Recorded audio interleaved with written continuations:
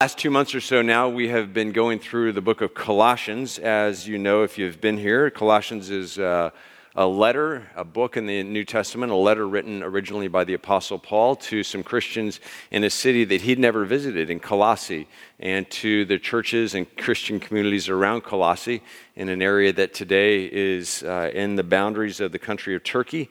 As we have discussed over the last couple of months now, the Apostle Paul wrote to the Christians in and around Colossae to encourage them, and in some ways to correct some of the errors or point out errors of thought and of practice that had entered into the church there, and so also the people there, their ways of being, understanding, living, practicing, trying to live out their faith.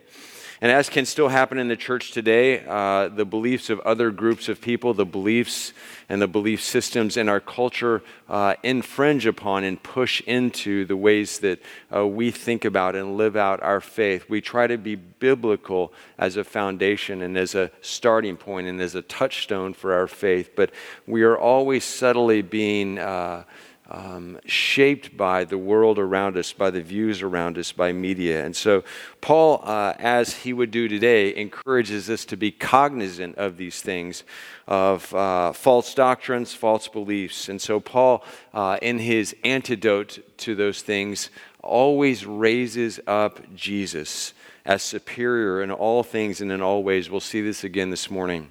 I want to thank those who preached while I was gone on family vacation the last few weeks, Ana Espinoza and John Becker and John Garcia last Sunday. If you missed any of those messages, I encourage you to go back and listen. The things that they said I listened to while I was away, and the things that each of them said were rich and had sustenance and things that God can use to nurture us. So I want to thank them and then encourage you to go back, listen online or via podcast, especially to the things that John said and that John Garcia said so well last week as they lead into, as we go through Colossians, as they lead into and really set the stage for what we're talking about this morning. A lot of similarities. So if you hadn't had a chance to listen to that, I encourage you to do so. We'll see more of that this morning. First, let's pray.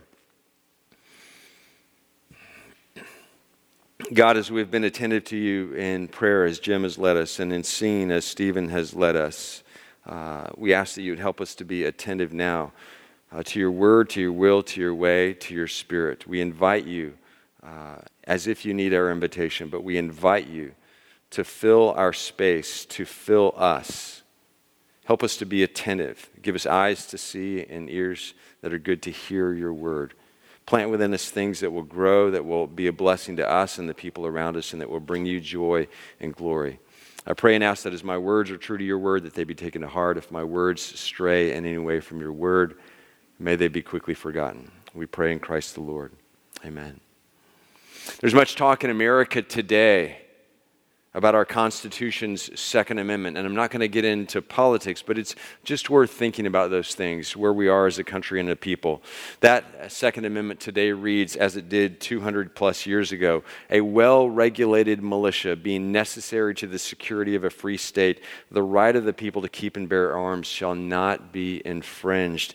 But equally known, and maybe better known, and maybe better appreciated by some, are the words of the First Amendment, which, among other things, grant us, people, American citizens, those who are guests in our country, the right to assemble peacefully, freedom of the press, freedom of speech, and freedom of religion, all of which we're grateful for, deeply grateful. As we continue in our study this morning of Paul's letter to the Colossians, Paul, though, talks not so much about freedom of religion as he does freedom from religion.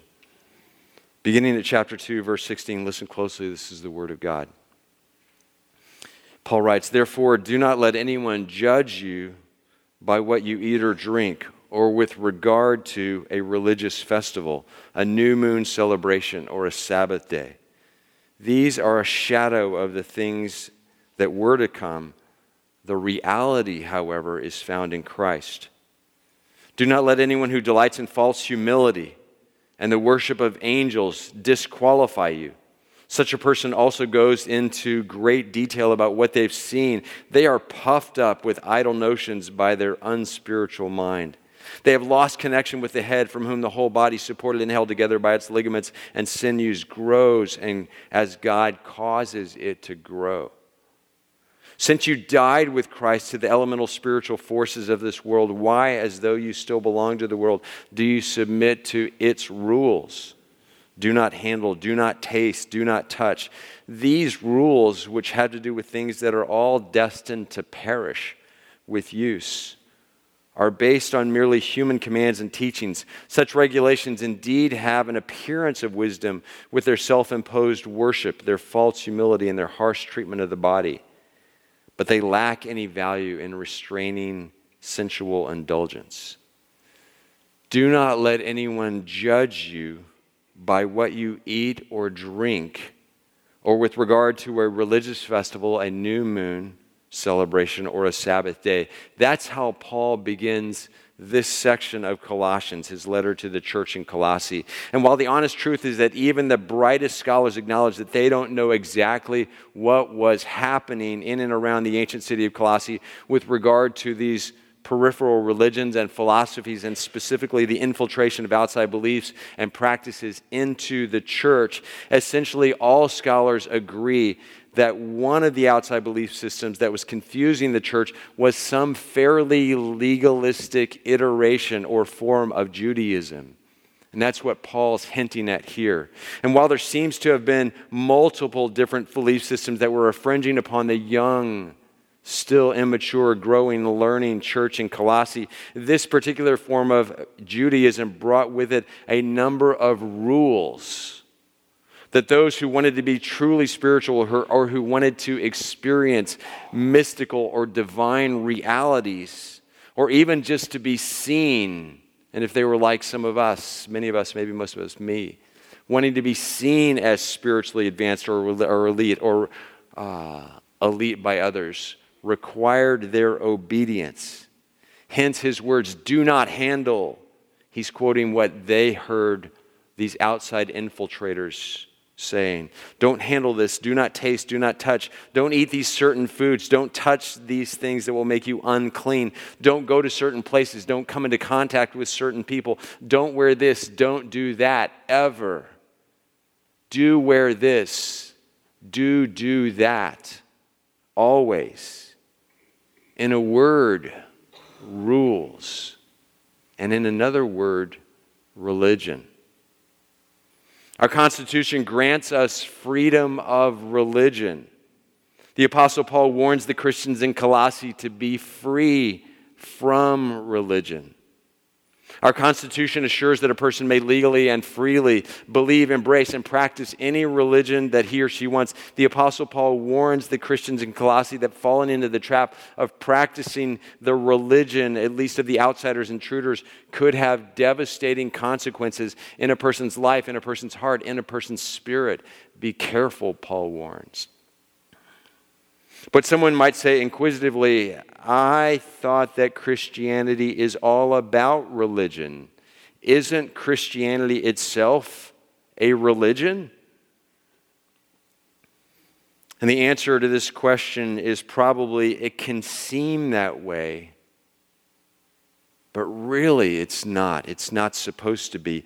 Christianity may have been or may have become a religion along the way, but such does not seem to have ever been Jesus' intention, and following also not Paul's intention. Hopefully you know this, the New Testament is not a book of rules. It would be a lot simpler if it was just a book of rules. But we hear people talk about all religions are the same. They're trying to get people to be good, to follow a set, a collection, a body of rules. But the New Testament is in no way, it can't be understood as a book of rules. Rather, it's a multifaceted narrative about the God-man Jesus and the outpouring, the coming out of him, his Spirit, through which he draws all people to himself and to his Father, who along the way is healing all things that are broken and healing all people who are broken and making all things new, Jesus said in Revelation. He is doing these things. It's not all about a bunch of rules. It's not a bad thing, of course, to engage in spiritual practices, what we talked about as the way of Jesus. Prayer, fasting, giving, generosity, serving, etc. Traditionally religious activities. In fact, many of these things can be really good. They can be beneficial. They can be transformative and even life-giving. They can be eye-opening and world-changing. And they can be God encounters. And yet any of them and all of them can also become problematic when they become too important in a person's life and too important to a person's faith and too important or too central to the practicing or living out of our faith and our following Jesus. Or when certain spiritual or religious practices become ends in itself. You can think about that in your own life, or in the lives of Christian communities that you've been a part of. Or when they become a source not of communion with God, but instead forms of idolatry. And you can think too about the ways that that has happened in your life. That there's a practice or a habit or a rule or a tradition or a custom of a church or of community or of your life that has become so central and so important that it's become idolatrous for you. Or when a person begins to think or believe that he or she is better or better than others or just better in the eyes of God because she does this or because she does that or because she's earning God's favor through her actions, through her unwavering duty, through her rule-following obedience. There's a little voice in my head, I don't know about in yours, but for sure that if I do these things, even I know better, but the voice behind the voice says, do these things and you'll be good, you'll be better. You'll please God. You'll earn His favor. And it's hogwash, Paul says. Any spiritual practice or element of the way of Jesus will become problematic when it becomes the central focal point of one's life or one's ego, sometimes leading to the worst of all sins, which C.S. Lewis identified as pride 1900 years after the Apostle Paul, following Jesus, identified it as pride. In his own words in verse 18, they are puffed up with idle notions by their unspiritual minds. They think they're spiritual, but they're really unspiritual. And it just leads to this wellspring of pride in their lives and hearts. Any spiritual practice or element of the way of Jesus will become problematic when it becomes the central focal point of one's life or one's ego. Boasting, one-upmanship, even if we don't do that outwardly, we may do that inwardly. Has anyone ever done that besides me? Does anyone regularly do that besides me? Never. And Paul insists that this can be a problem. It's clear that some people in the church in Colossae, influenced by outside forces and maybe their pre-Christian experiences that they brought into their life of faith with them unknowingly, were elevating themselves above others by implying that their keeping of certain rules that they love, that they attached to, that had been part of their tradition, that they embraced, that they clung to, maybe that were easy for them, made them superior to others in the church. God forgive us as a community, as a body of Christ, as First Presbyterian Church, if we ever do that with other people with whom we sit and worship God and attempt to follow Jesus. If we ever think we're superior because we follow this rule better than others. And so Paul insists it's all a big lie, a scam, it's fake news, it's a hoax. Among other things, the comparison game, Paul says, will kill. Comparison shopping can be really great. Comparison living, not so great. And so Paul writes in verses 16 and 18, he begs the Colossians, do not let anyone judge you by what you eat or drink, or with regard to a religious festival, a new moon celebration, or a Sabbath day, all of which were central to the ancient practice of Judaism. And there were elements of that in the church that were just so important in Colossae. Do not let anyone who delights in false humility and the worship of angels, another sort of tangent that they gotten off on, do not let them disqualify you. And we'll never know exactly what was happening in the church in Colossae and the surrounding communities among Christians. It was serious enough, though, that Paul writes about it passionately and polemically. The anti-gospel infiltrators in Colossae were not only laying rules on the young and vulnerable Christians in Colossae, but they were also judging them. Paul writes in verse 16, and effectively disqualifying them, Paul writes in verse 18, disqualifying them from the church and from life in Christ and from abundance, using their legalistic Jewish beliefs and in some cases their philosophical ideas.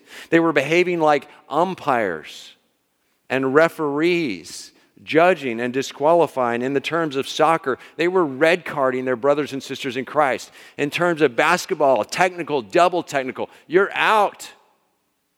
In baseball, the umpire tossing people out of games. That's what was going on in this atmosphere of legalism and rules that was coming into and affecting the poor young church in Colossae.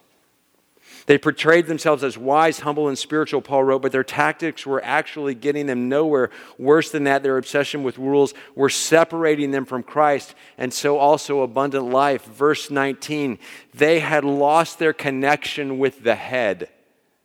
In other words, Jesus, from whom the whole body, supported and held together by its ligaments and sinews, grows as God causes it to grow. They had lost their connection to the head, having named Jesus as the head of the body of the church in chapter 1. Paul now declares that these religious people had, in their obsession with certain rules, lost their connection to the head. And what a travesty that was. Imagine if the church is the body of Christ and Christ is its head. Imagine a church walking around with no connection to its head. And what a joke that would be, and how sad that would be. How lost that would be. All of these headless people walking around trying to figure out life and know God and live abundantly with no connection to the one who is the source from which all vitality comes.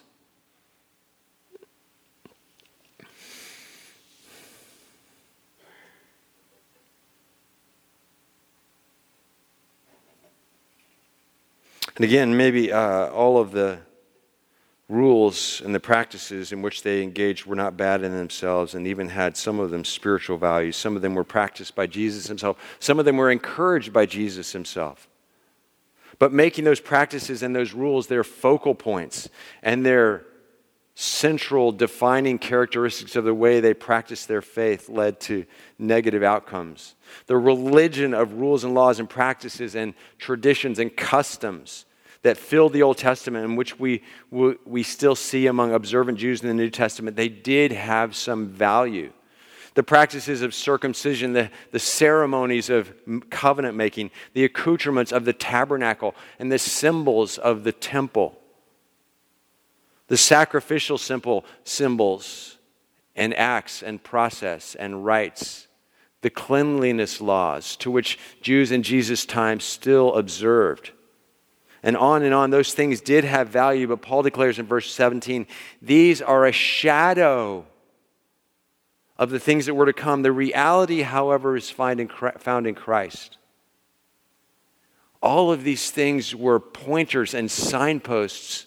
Like a shadow tells you that there's something there, but it's not the real thing. It's on the ground, but tells you that there really is something real and tangible up here. Paul says all of those things, all of that religion, all of those rules had value, but their value was that they were a shadow, and they were pointing to things that were to come. They were pointing to someone who was about to come. A new reality, a new covenant, as Jeremiah said, and that new person was Jesus. And he has arrived. He is Jesus. It is his kingdom in our midst and available to us today. There are some authors who, as I've read over the last year or two, have begun to use this word reality. There's a whole collection of churches now in California called Reality. But they've started to refer to the kingdom of God as the reality of God, because kingdom it's hard for us to get our hands around that. What does that mean? United kingdom, magic kingdom, kingdom with boundaries, the kingdom of Saudi Arabia. We have a hard time with that in our minds. And so they've substituted the word, instead of kingdom of God, the reality of God, the presence of God, the realness of God, the tangibleness of God. The realm in which what God wills happens and is the reality of God. Paul says Jesus is the reality of God. Christianity is not about a set of rules. Being in Christ is not about following a set of rules. Salvation is not about following a set of rules. Eternal life is not about following a set of rules. The kingdom of God is not about following a set of rules, though the kingdom is about following the ruler. It is about a person. It's about a relationship with that person. And Paul so desperately wants the Christians in Colossae to understand this and to not be led astray into a life of rules and religion. He wants them to understand instead a world of grace where we cannot do anything that will cause God to love us more, and we cannot do anything that will cause God to love us less. That is grace. None of this is a license to do whatever we want, to do anything, to live wildly, carelessly, recklessly, thoughtlessly, ungenerously. But Paul is clear that the rules will perish. The relationship will not.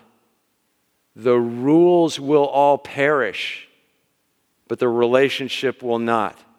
Religion will cease, but Jesus will not. When you die and go to heaven, are you looking forward to practicing religion? If you are, oh, so sad for you. So empty. But it won't be a religion that reigns, but it will be a king and a ruler and Jesus who reigns supreme. And so that is Paul's point again, that Jesus is supreme, that Jesus is the way. Rules are a horrible motivator for change. But being in Christ, understanding His grace, being transformed by Him, changes a person from the inside out, and then that person does the other things almost spontaneously, willfully, eagerly, joyfully. But rules are a terrible impetus for change and really ineffective.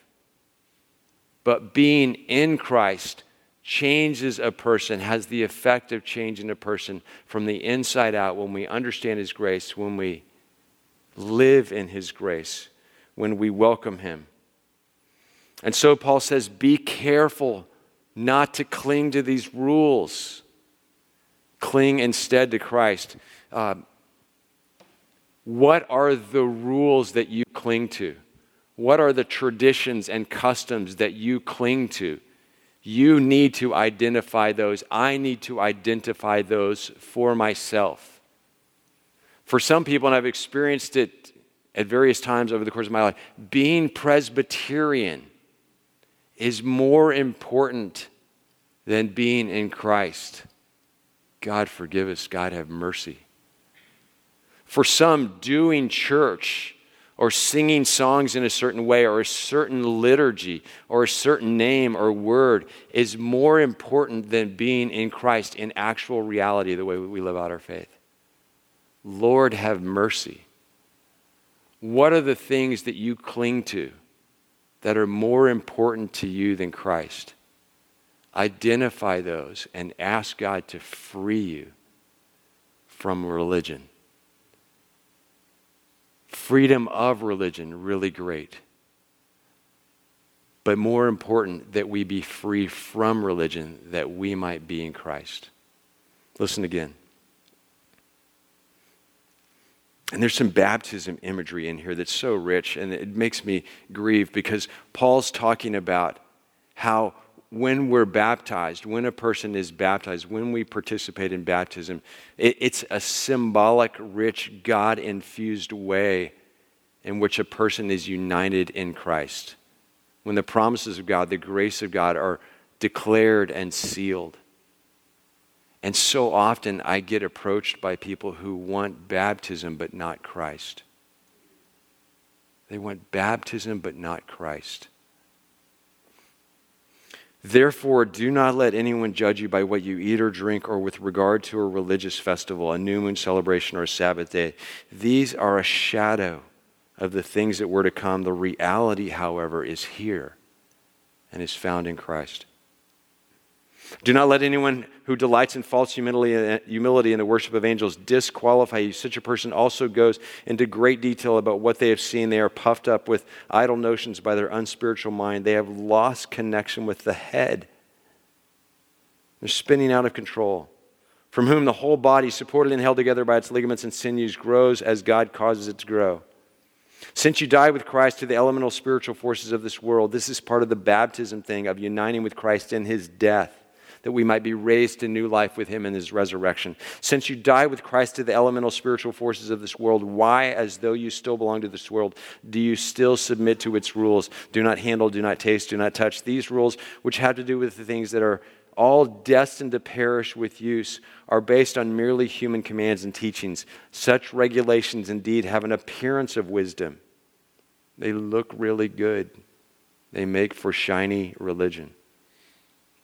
With their self-imposed worship, their false humility, and their harsh treatment of the body, that asceticism and self-denial. But they lack any value in restraining sensual indulgence. And what Paul's talking about here is they lack any value in keeping us from idolatry. They lack any value in keeping us from idolatry, and they instead actually promote it.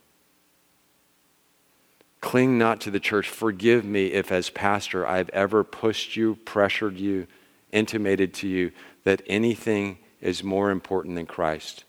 That any practice, that any element or facet of following the way of Jesus, that any religious good thing is more important than being united with Christ and in Christ. Nothing is more important. Call me on it, check me on it. The rules of religion are a distant second, third, fourth to the reality and the availability of Jesus and his kingdom. Let's pray.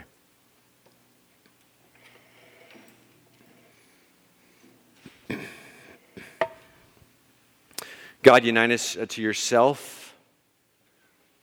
Forgive our clinging, our holding on to the things that we can easily control, the things that we can do, the things that we highlight if we happen to be able to do them well or appear good in doing them. Forgive us, help us, draw us to yourself, grant to us life and abundance. Reveal your reality in Christ, not dead but alive to us in our hearts and our spirits in our community today. Awaken us, fill us with your Spirit. We are vessels for your worship. We belong to you by the cross. We love you, we honor you, and praise you. Amen.